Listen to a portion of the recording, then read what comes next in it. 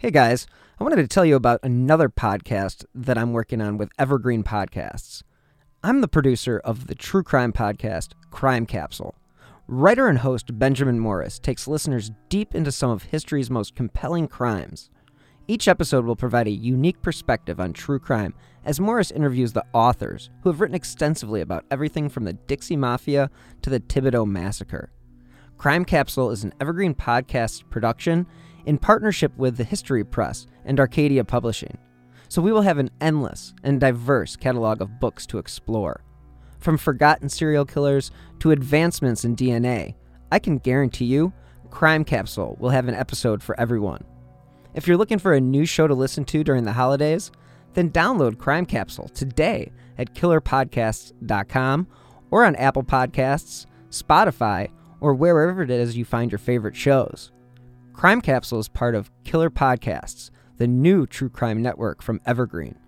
Please join us every Thursday for new episodes. Crime Capsule. History so interesting, it's criminal. Hi, I'm Matt Harris. Seton Tucker and I host the podcast Impact of Influence, which for 2 years covered in depth Alec Murdaugh, who was eventually convicted in 2023 of murdering his wife Maggie and son Paul. That story continues to evolve, and we will cover that. Plus, we will tell you stories of other true crime events that have happened in the South. Please join us on Impact of Influence. And give us a follow on the Impact of Influence Facebook page.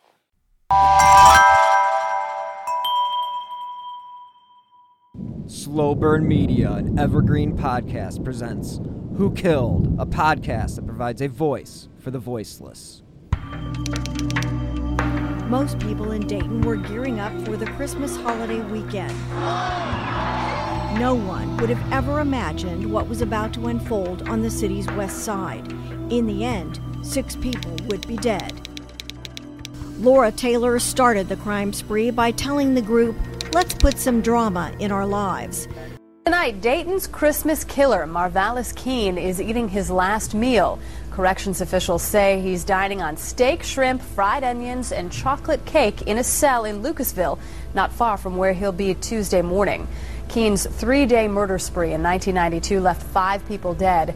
Relatives of his victims say he's never showed any remorse for the killings. Becky Grimes, Newsletter 7. Hello and welcome to episode 145 of Who Killed.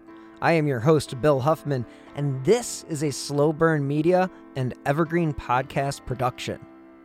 When most people think of the holidays, they think of hanging out with friends, family, possibly giving some gifts, opening some presents, and definitely eating some delicious food. Unfortunately, the people we are talking about this week weren't thinking about those Yuletide traditions. In fact, they were about to terrorize the city of Dayton for multiple days with random killings taking the lives of 6 people. For those 6 people, what could have been a time of love became a Christmas nightmare that the city has yet to forget. And the Dayton Daily News was all over this crime in 1992, and they wrote a retrospective on the terror that these 4 individuals caused a decade after the crime. And it really pieces the puzzles together well. And I wanted to read directly from the article because it is just really well researched and really well done. So I'm going to read verbatim from this Dayton Daily News article from 2002. Quote, "It began with a sudden impulse for excitement and an easy itch for easy cash. Before the Christmas weekend ended in 1992, 6 people would be dead and 2 others wounded. The bloodiest murder spree in Dayton's history. And the ones who did it got little more than a few dollars, some jewelry, and a pair of gym shoes. Marvalis Keene, 20, and his 16-year-old girlfriend, Laura Taylor, had been inseparable for 2 weeks, ever since they got drunk and spent the first night together. Now, 2 days before Christmas, they had used up their money for a night at a downtown hotel. Then Taylor came up with an idea. She knew a man on Prescott Avenue who had a job at General Motors, drove a nice car, and always had money, especially for sexual favors. He would let them in his house, and they could rob him. "Let's do it," Keene said. He packed up a few things, including 2 cheap 25 caliber automatic handguns, one nickel-plated, the other black. The night of December 23rd, 1992 was clear and in the bitter low 20s as the couple left the hotel. Without a car, they walked over a mile over the river to 159 Yuma Place, an apartment in the Inglewood Court public housing complex where an older man named Bill ran a crack cocaine den. Bill's was where the loosely connected gang that dubbed itself the Downtown Posse crashed and did drugs after a night of drinking and panhandling on Courthouse Square. The 9 youths were of different races, different backgrounds, but all were rebellious, at odds with their parents, and shared the craving for a thrill. Taylor had been expelled from Meadowdale High School 4 months before and hadn't seen her parents in nearly 3 weeks. Keene was once a choir boy and a regular churchgoer, and he had just returned to Dayton after 18 months with his father in Los Angeles. His mother had hoped that stay would help him overcome his rage at the murder of his brother, who was fatally shot during a foiled robbery attempt the previous year. Taylor was 5 feet tall, with long, straightened hair, and had a sweet, almost childlike face. Keene was big and flashy, with a box haircut and a penchant for jewelry, but he could be surprisingly polite, addressing those in authority with yes, sir, and no, sir. From Bill's apartment, Taylor called the man on Prescott Avenue and promised him an orgy. Then she and Keene recruited 20-year-old Heather Nicole Matthews, who was just out of prison in October and was also reacquainting herself with crack cocaine. Now together in the biting cold, the trio walked the 3 miles up Salem Avenue to 34-year-old Joseph W. Wilkerson's house in the 3300 block of Prescott Avenue. There, they robbed and killed their first victim. On Christmas Eve morning, Matthew's boyfriend, 17-year-old DeMarcus Maurice Smith, joined the spree. Smith was wanted by police for a variety of parole violations. Another 48 hours would pass before the killer's trail was picked up. And for the families of the victims and the investigators who labored to bring them to justice, Christmas would never feel the same. On Christmas Eve, 1992, at about 7 a.m., Keene, Taylor, and Matthews drove Wilkerson's red Buick back to Bill's, unloaded the trunk, and then slept at the apartment until noon. Then they got up, went downtown, and spent the afternoon hanging out at Courthouse Square and the arcade. Later that evening, Taylor went to rob a trick. Keene and Smith drove her to Main Street, where she lured one and got into his car. Keene and Smith followed in the Buick. When the car stopped on Neal Avenue, Smith got out of the Buick and shot out the trick's back window, with Taylor still in the car. The trick hightailed it for Main Street, over the bridge, downtown, and into the parking lot of the Dayton Police Headquarters on 3rd Street. Keene and Smith followed, but soon quit the chase. The two drove around for a while until Smith decided to look for Taylor. Keene left him out on Main Street. Smith was carrying his gun. Eventually, Keene, Taylor, and Smith all returned to Yuma Place, but left again that night in the Buick looking for another victim. And they found one at a public payphone. And this was a brutal and baffling scene. When dispatchers contacted members of the Dayton Homicide Squad at nearly 10:15 that night, Detective Doyle Burke was at his aunt's house for Christmas dinner. Detectives Wade and Tom Lawson, brothers who lived in Miamisburg, were with their families, and Sergeant Larry Grossnickel was at an evening service at the Happy Corner Church of Brethren in Inglewood. The call was not unusual. Squad members are on call 24 hours a day, 7 days a week. Christmas season was no exception. The investigators found a brutal and baffling scene at 517 Neal Avenue. Blood and shell casings, 9 in all, lay spilled on the pavement near an open phone booth. Uniformed officers told the homicide squad that 18-year-old Danita Goulet, who was on the phone when attacked, had been removed to Grandview Hospital, where she was pronounced dead soon after arrival. 5 bullets had pierced her body. Her shoes and her jacket were all that seemed missing. Witnesses said they had seen two black males running from the scene into a long, dark red car. Quote, "We have no idea why this lady was shot or why so many shots were fired," said Wade Lawson, who would be named lead investigator. Quote, "Sometimes on the job, you can look at the scene and get an idea of why," Burke said. But in some cases, and this is a good example, there is no why. There is just no reason whatsoever. Unknown to investigators, Goulet was the gang's second victim. The first, Wilkerson, lay dead in his home on Prescott Avenue. The squad queried witnesses and gathered evidence on Neal Avenue, including the empty aluminum casings from the 9.25 caliber Blazer bullets. Blazer wasn't rare ammunition, but it was cheap, and the casings couldn't be reloaded with new powder and a bullet and then reused. Most people used it for target practice, not for killing. Though seemingly unimportant at the time, the casings would supply the one thread that would tie together the long string of murders. We shot her! We shot her! Late that night, the apartment on Yuma Avenue was in party mode. Bill wasn't there, but most of the gang was, including Wendy Cottrell, 16, and her 18-year-old boyfriend Marvin Washington. Matthews was there too, recovering from a fight with her old boyfriend, 28-year-old Jeffrey Wright, who had just stormed out.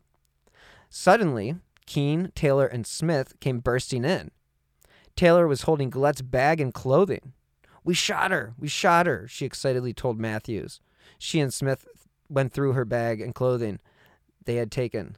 They found 50 cents. Yeah, we laid her out, Smith bragged.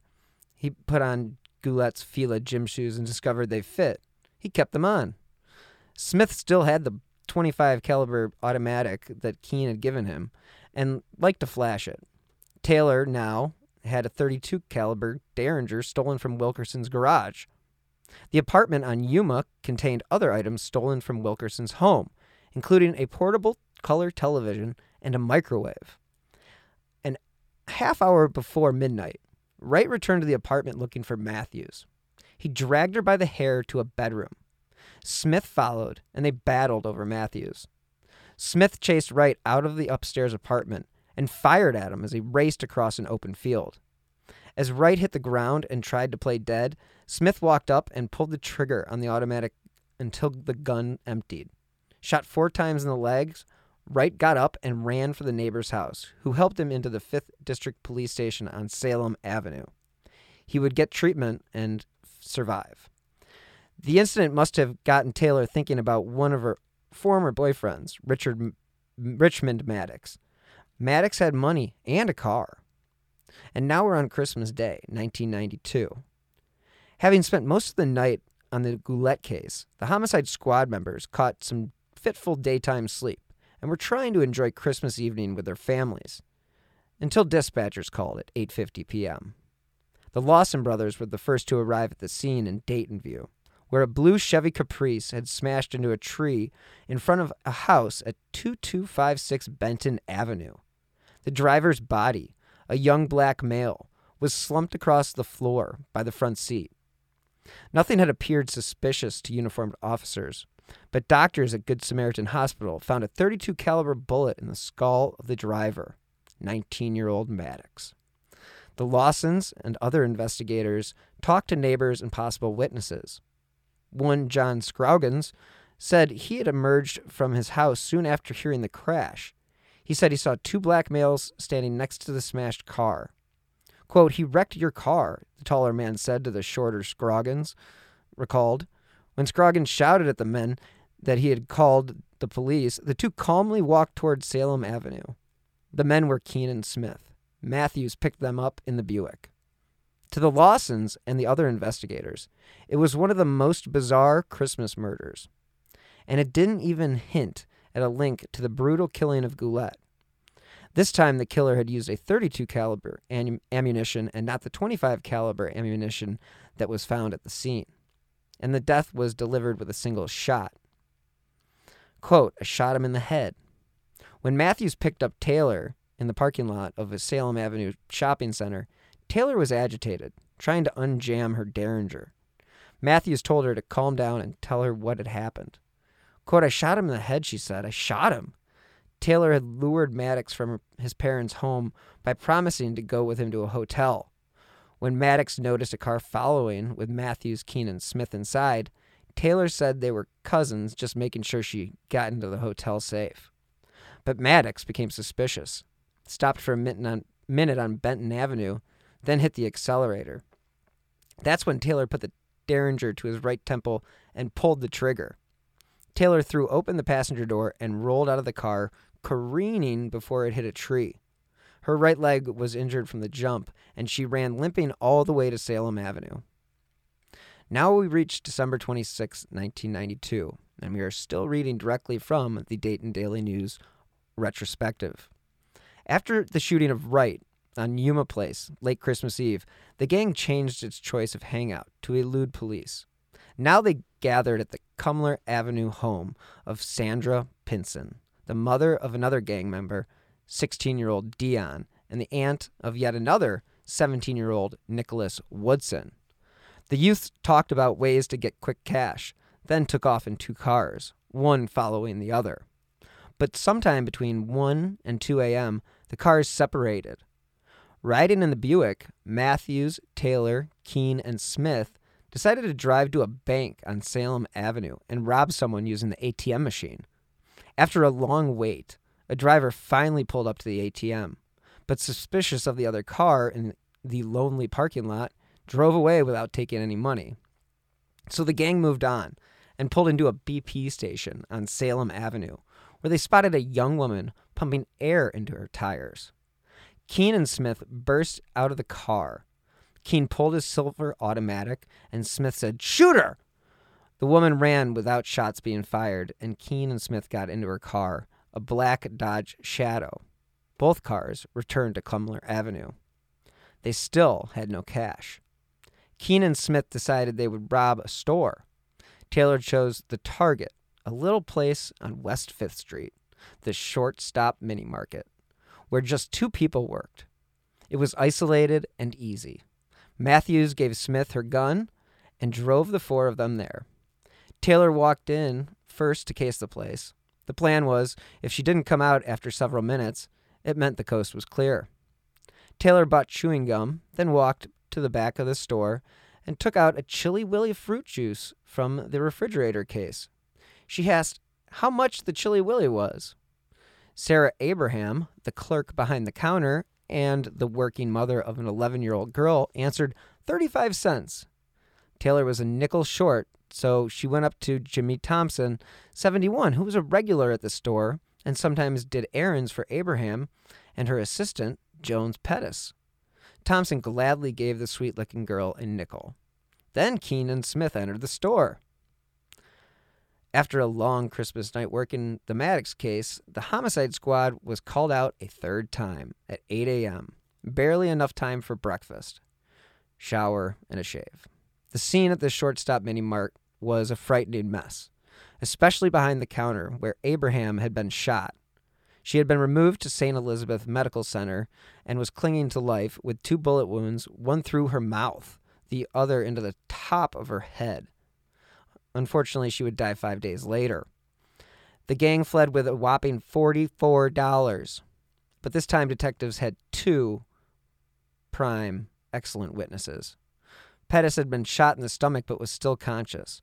Thompson had escaped injury by faking a hit and slumping over the counter. Quote, "We had good descriptions of both the suspects and the getaway car," Wade Lawson said. It was a blue Pontiac Grand Am, the second of 2 cars stolen from Wilkerson, whom the squad still had no idea was dead, because no one had reported him missing.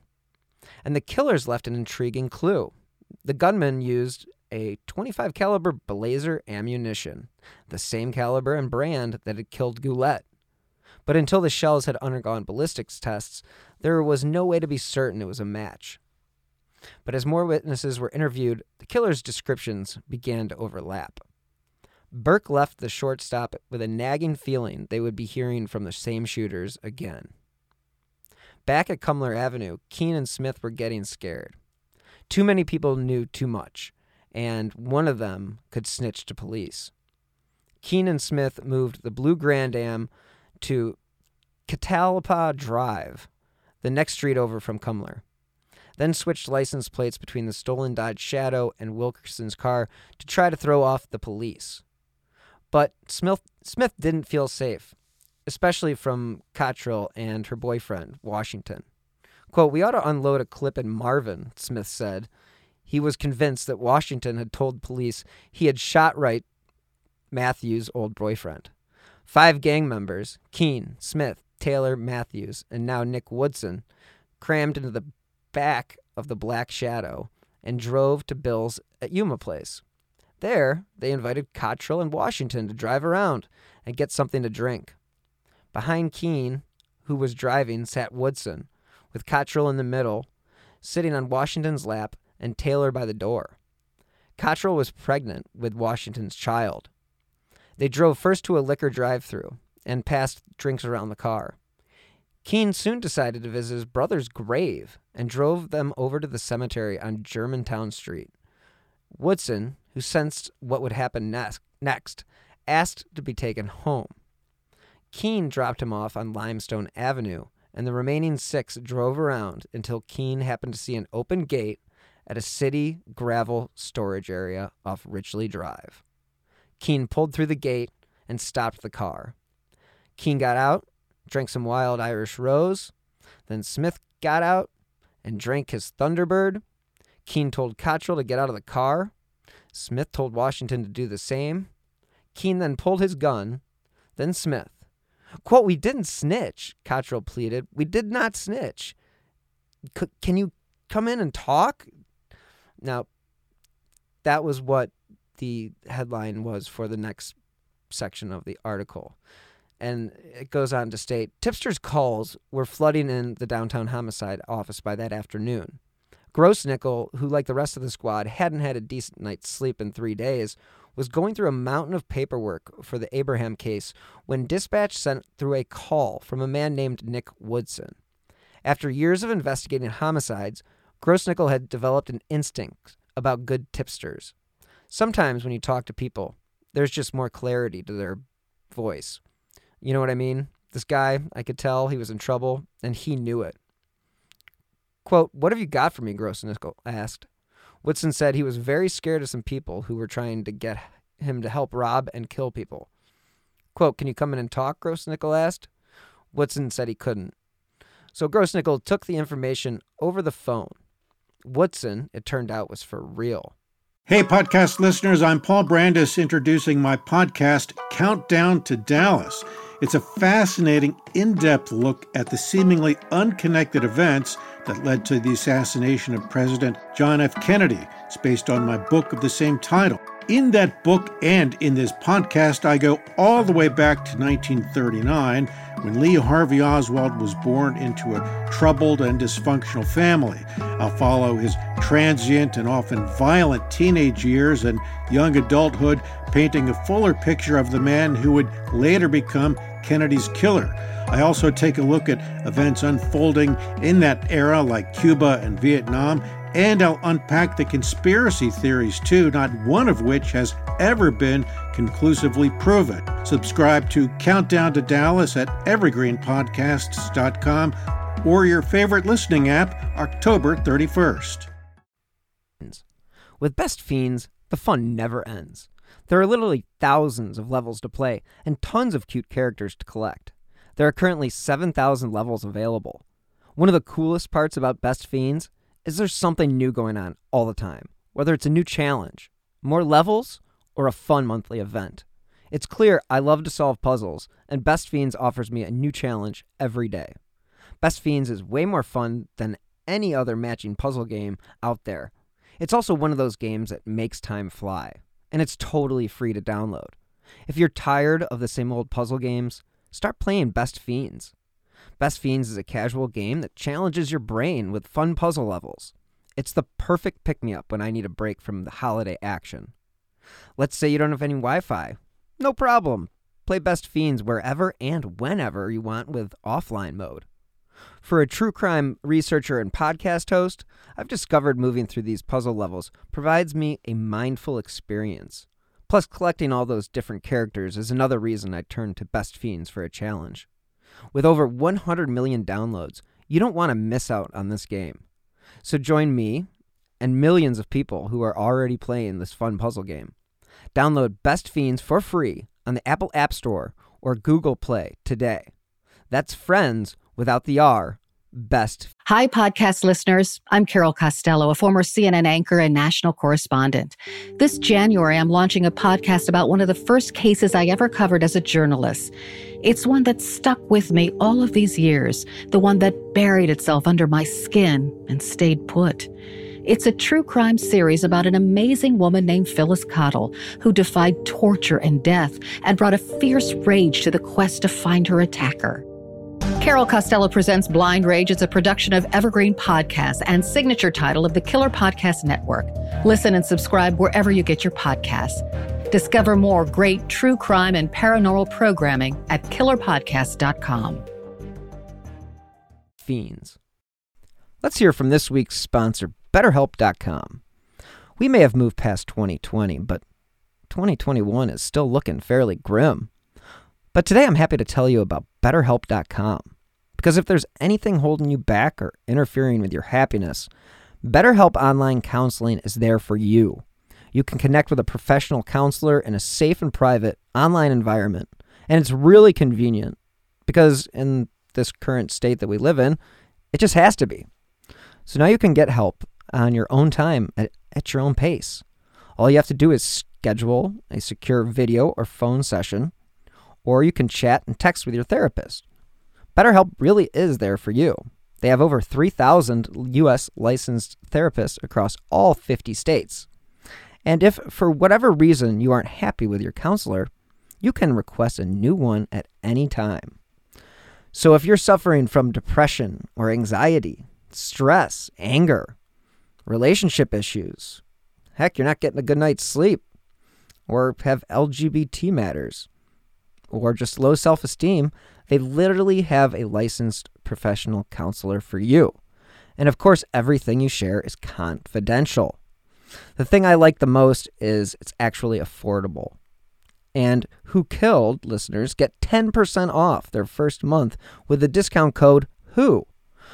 So why not get started today? Go to betterhelp.com/WHO. All you have to do is fill out a questionnaire to help them assess your needs, and then you get matched with a counselor you'll love. Again, for 10% off, go to betterhelp.com/WHO. All right, we are back. He confirmed much of what the investigators already knew and added more. He gave Grossnickel the full name of DeMarcus Smith and Matthew's first name, Heather, but could only describe Keene and Taylor. He also said the gang had been driving several cars in the past few days, a red Buick, a blue Grand Am, and a black Dodge Shadow. Woodson said he knew where there was yet another body, a white man, in a home off Salem Avenue. The gang had taken Woodson there to party while the man lay dead. Grossnickel told Woodson that for his own safety, officers would bring him downtown for further questioning. You'd better be quick about it, Woodson said.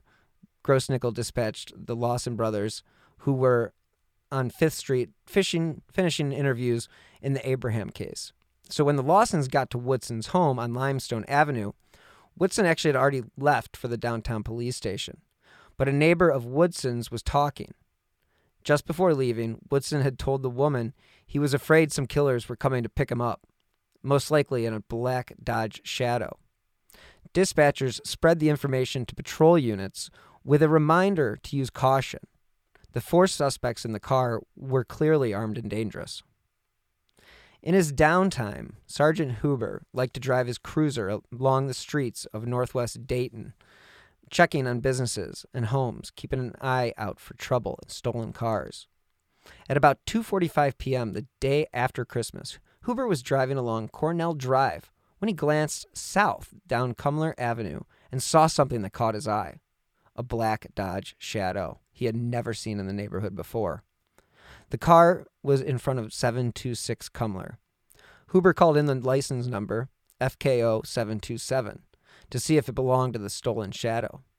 A check showed the plate belonged to a blue 1989 Pontiac Grand Am, registered to Wilkerson. Huber, then a 16-year veteran of the streets, quickly realized the suspects had switched the plates.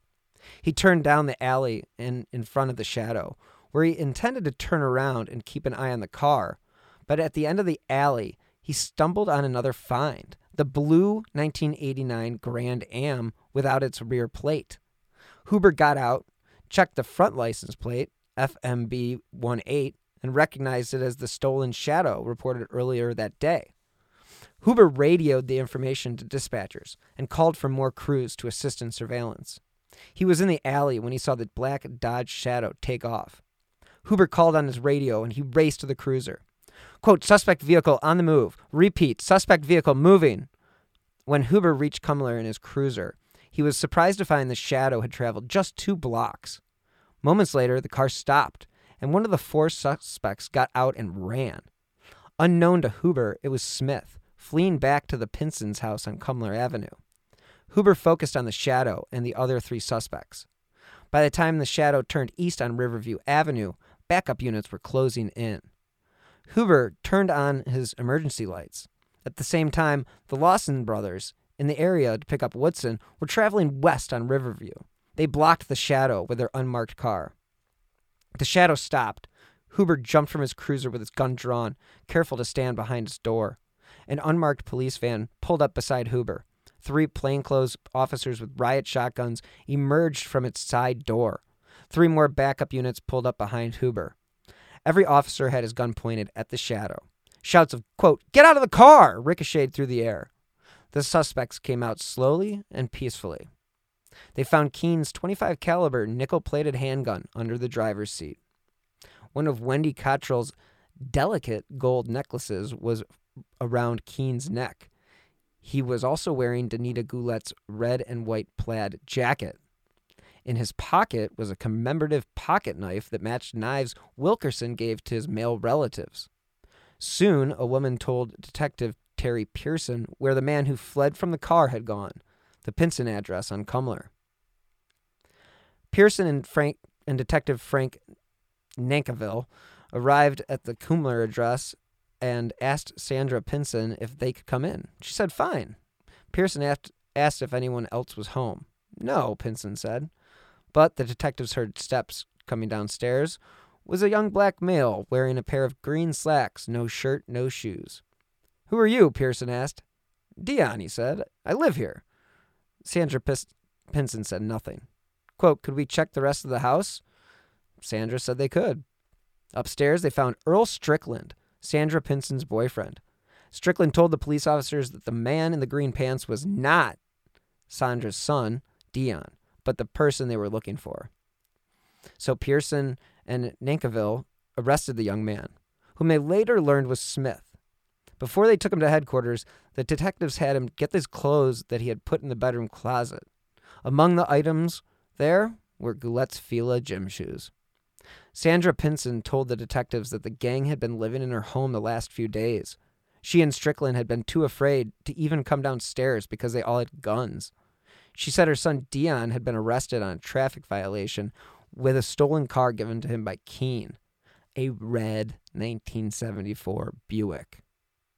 Sandra Pinson showed them her son's traffic tickets. Pearson called in the registration on the stolen car. It belonged to Joseph W. Wilkerson in the 3300 block of Prescott Avenue. Police converged on Wilkerson's home at around 3 p.m. and found no signs of forced entry. But the door was unlocked and no one was answering. In the living room, they saw furniture overturned and items scattered. A TV set appeared to be missing. Dust on an empty stand, the only clue. The kitchen in the back was an even bigger mess. Cabinets open, their contents spilled. Silverware, magazines, and coins were strewn about. A small microwave appeared to be missing from its spot. Room after room had been ransacked. In the back bedroom, Wilkerson's body lay on the bed in the middle of the room. Arms spread-eagled, his wrists were tied to bedposts with electrical cord, his face and chest covered with bloody quilts. He had apparent gunshot wounds to the right eye, another to the left chest. In the bed's tangled sheets, Burke found what he had feared, an aluminum casing for a .25 caliber Blazer bullet. Quote, "That was the culmination of everything," Burke said. "We realized what we had been dealing with all along." The 4 suspects now in custody downtown were interrogated in separate rooms. Keene, Smith, and Matthews volunteered nearly everything. Nearly because no one mentioned what had happened to Cottrell and Washington at the city gravel storage area. Then again, the investigators knew nothing of those murders and hadn't asked. Keene was cooperative, even respectful, answering yes, sir, and no, sir. A throwback, perhaps, to his choir boy days. It was hard to believe, with his demeanor, that he was responsible for these murders, Wade Lawson said. Matthews, who had never pulled a trigger but often drove the getaway car, gave the most complete statement to avoid a death sentence. But Taylor, tight-mouthed and defiant, wanted a lawyer. None of them showed any remorse. But at least with the other 3, you got the impression that they realized the consequences of their actions, Burke said. But Laura Taylor couldn't have cared less, or at least it seemed to me. A cold-hearted girl, Wade Lawson called Taylor. It had been Taylor's idea to rob the Shortstop Mini-Mart, police interviews would disclose. She didn't shoot anyone there, but she had cased the place for Keene and Smith. It had been Taylor's idea to entice Wilkerson with sex, then rob him in his home. After Keene shot Wilkerson in his chest, Taylor finished him off with a second shot to his head using the Derringer she found in his home. It had been Taylor's idea to rob and kill her old boyfriend, Richmond Maddox. She used the same Derringer to put a bullet in his head. Perhaps the most cold-blooded of all, Keene said Taylor had watched as he put a gun into the mouth of her friend Cottrell and fired. But because of her age and her sex, and perhaps her petite size, local civil rights activists viewed Taylor as an unwilling accomplice. They pressed for her release, and she was transferred to the Youth Detention Center. There she was counseled by the Reverend William Head, chief investigator of the Dayton branch of the NAACP. Soon after, Head would supply police with a final word to complete the grisly case. At 4:45 p.m., Burke, with his family in North Dayton, sitting down to Christmas dinner 2 days late, he felt good that the 4 suspects were off the streets. Then the phone rang. When he heard the Reverend Head had paged him, his heart sank. The Reverend never bothered him at home unless it was urgent. 2 more bodies, Head said. At about 5:30 p.m., investigators gathered at the city gravel storage area south of Richley Drive. It was in a woods across the street from Louise Troy School. The gate to the complex was open. Just beyond a large pile of dirt and gravel, 2 bodies lay. Again, Cottrell had been shot in the mouth and through the ear. Her shoes were missing. She was on her back, her coat open, and the inside pockets pulled out. Above her head, a foot away, were 3 spent .25 caliber Blazer casings. 8 feet away was Washington's body, also on his back, shot several times in his side and in the head. 7 .25 caliber casings silhouetted his body. Cottrell's mother identified her from a photograph. She hadn't seen her 16-year-old daughter in 3 weeks. Keene, Taylor, Matthews, and Smith were convicted of murder. The trial and sentencing went smoothly thanks to a strong investigation and willing witnesses. Barring a miracle, none of the 4 will ever see the outside of a jail cell. Taylor and Matthews are in the Ohio Reformatory for Women in Marysville. Taylor will be eligible for parole in 2098, Matthews in 2132. Smith at the Mansfield Correctional Institute won't be up for parole until 2123. And Keene, at the time of this writing, was on death row at Mansfield. Grossnickel called the investigation a great one, in part because of all the information we got from citizens. A great investigation, but the worst crime the investigators have seen in their careers. Some might argue the dubious honor belongs to Samuel Moreland, convicted in one of Dayton's bloodiest mass murders after he killed 2 women and 3 children in South Ardmore Avenue home in 1985. Quote, "But that was a one-time act," Grossnickel said. He didn't have time to think about it the next day and then kill another one and think about it the next day and kill another, and on and on. Alton Coleman, another killer, comes to mind, Burke said. He and his girlfriend, Deborah Denise Brown, killed at least 7 people in Ohio and Indiana during a multi-state rampage of rape, robbery, and murder in 1984. They assaulted 2 couples in Dayton, but killed no one here. But the Christmas killers in Dayton did it clearly for the thrill. And when it seemed their own friends might turn them in, they killed them without mercy. Quote, "This was a game. This was for fun," Burke said. Quote, "They had taken these people's lives just the way we swat a fly. They wanted the violence, and everything else seemed secondary." Grossnickel, 56, retired as head of the homicide squad, and soon after, his own son, 25-year-old Officer Jason Grossnickel, was shot and killed in the line of duty in 1996. Grossnickel feels all 4 gang members deserve the death penalty, but he also realizes that no punishment can bring back the victims or satisfy their loved ones. "I realize how hard it is for people to go on," he said. And again, that was an incredible piece of journalism from the Dayton Daily News from 2002. Unfortunately, I do not have the reporter's name, but I will provide a link to the site that I did find this article, because I really do believe it sums up this case as well as possible. Because, you know, a lot of times you have investigators basically chasing their tail, and this one was just one of those cases where people were just following one murder after the other and waiting for somebody to slip up. And luckily they finally did. And again, just the fact that these were 2 adults and 2 juveniles that were charged in the murders, it's just crazy. And, you know, they're trying to find out a motive, and, they look at all these different investigators and they talk to different psychiatrists. Charles Bensonhaver of Wright State University in Dayton said there may be more to it than that.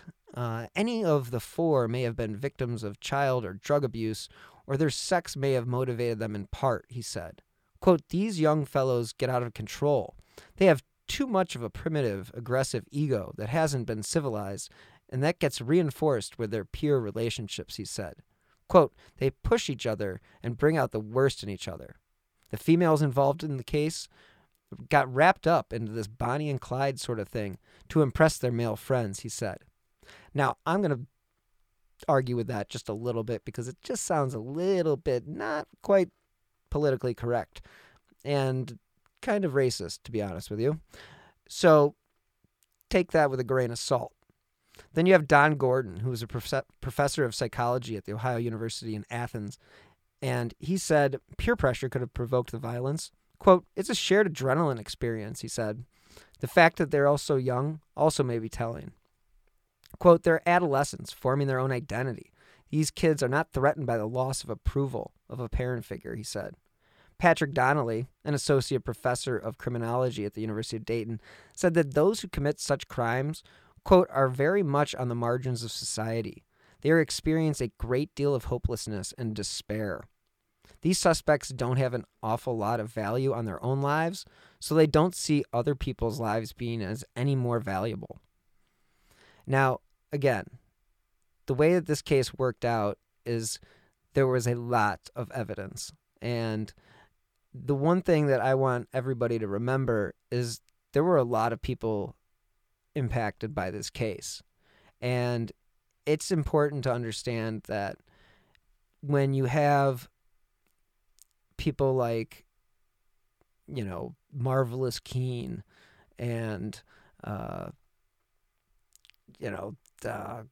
Heather Matthews and Laura Taylor. I mean, it's just like these people are the worst of the worst.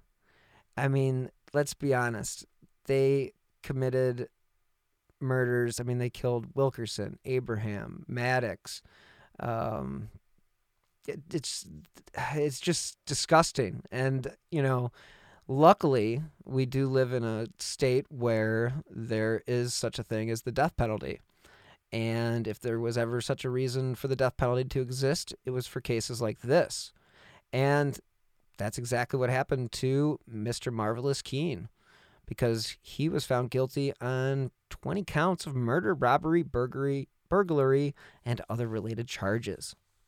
Now, he showed little emotion at his sentence, but did wink at his family as he was led away. Luckily for all of us, Marvelous Keene was executed by lethal injection at the Southern Ohio Correctional Facility in Lucasville on July 21st, 2009. He was 36. 31 years after the murders, Matthews, Smith, and Taylor are still in prison. Parole is unlikely. Before we wrap up for the week, I wanted to share a timeline put out by the Dayton Daily News because I've spent so much time talking about them this week, and they have done such a fabulous job of covering this tragic spree. And this timeline was done by reporter Lisa Powell. And again, 4 people were convicted of these killings. And that was Marvelous Keene, Heather Nicole Matthews, DeMarcus Maurice Smith, and Laura Taylor.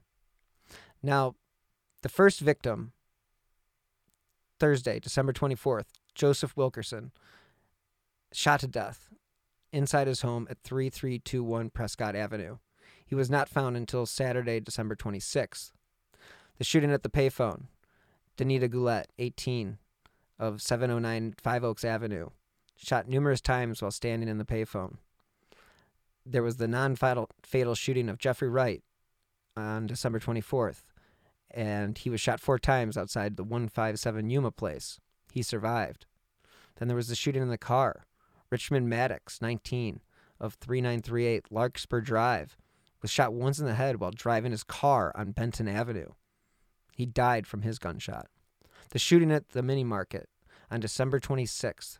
3 people enter the shortstop mini market at 1201 West 5th Street and shoot clerk Sarah Abraham and customer Jones Pettis during a robbery. Abraham dies 5 days later while Pettis survives. And then on December 26th, the suspects are arrested after a police sergeant spotted the Dodge Shadow. So, the final victims are found on December 27th when police receive a tip and soon find 16-year-old and 18-year-old, that was Wendy Cottrell and Washington, shot to death at a city-owned gravel dump at 1654 Richley Drive. So the bottom line of this week's episode is don't go on murder sprees and ruin the lives of hundreds of people who knew these victims. The city has never recovered. Marvelous Keene got what he deserved, and so have the others. I hate to bring you such a downer episode, but hey, like I said at the beginning, criminals don't take the holidays off. And that will do it for this week. Look for the captain on a special holiday episode of Who Killed. Thank you to BetterHelp.com for sponsoring this week's episode. If you'd like to save 10%, please use my promo code WHO. And thank you to Best Fiends for being a sponsor as well. Download the app today at the Apple App Store or Google Play. Also, I will be in attendance to CrimeCon 2022 in Las Vegas. That is running from April 29th to May 1st. Get your tickets today. I should have a promo code for you soon. Anyway, you guys know I drop new episodes of Who Killed every Friday. So if you enjoy this podcast and the other shows, you can help support by using my PayPal account at WilliamHuffman3. Or you can contribute to the show via the Venmo app with my username at Bill-Huffman-3. As you've heard me say before, every contribution, big or small, does help keep these slow burn media podcasts running. You can also support the show by leaving a 5-star review on Apple Podcasts or wherever you listen to your favorite shows. Again, those 5 stars do help keep the important cases that I cover, such as Amy Mihaljevics, in the spotlight. So, if you'd like to stay up to date on the cases that I have covered, as well as the new shows that I have in the pipeline, please follow me on Twitter at BillHuffman3. Thank you guys so much again for listening. As always, until next time, Be healthy and stay safe.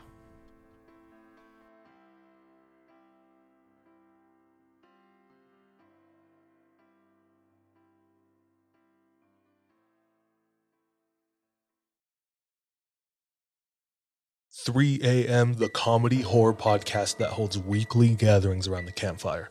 Let me tell you what you're going to get.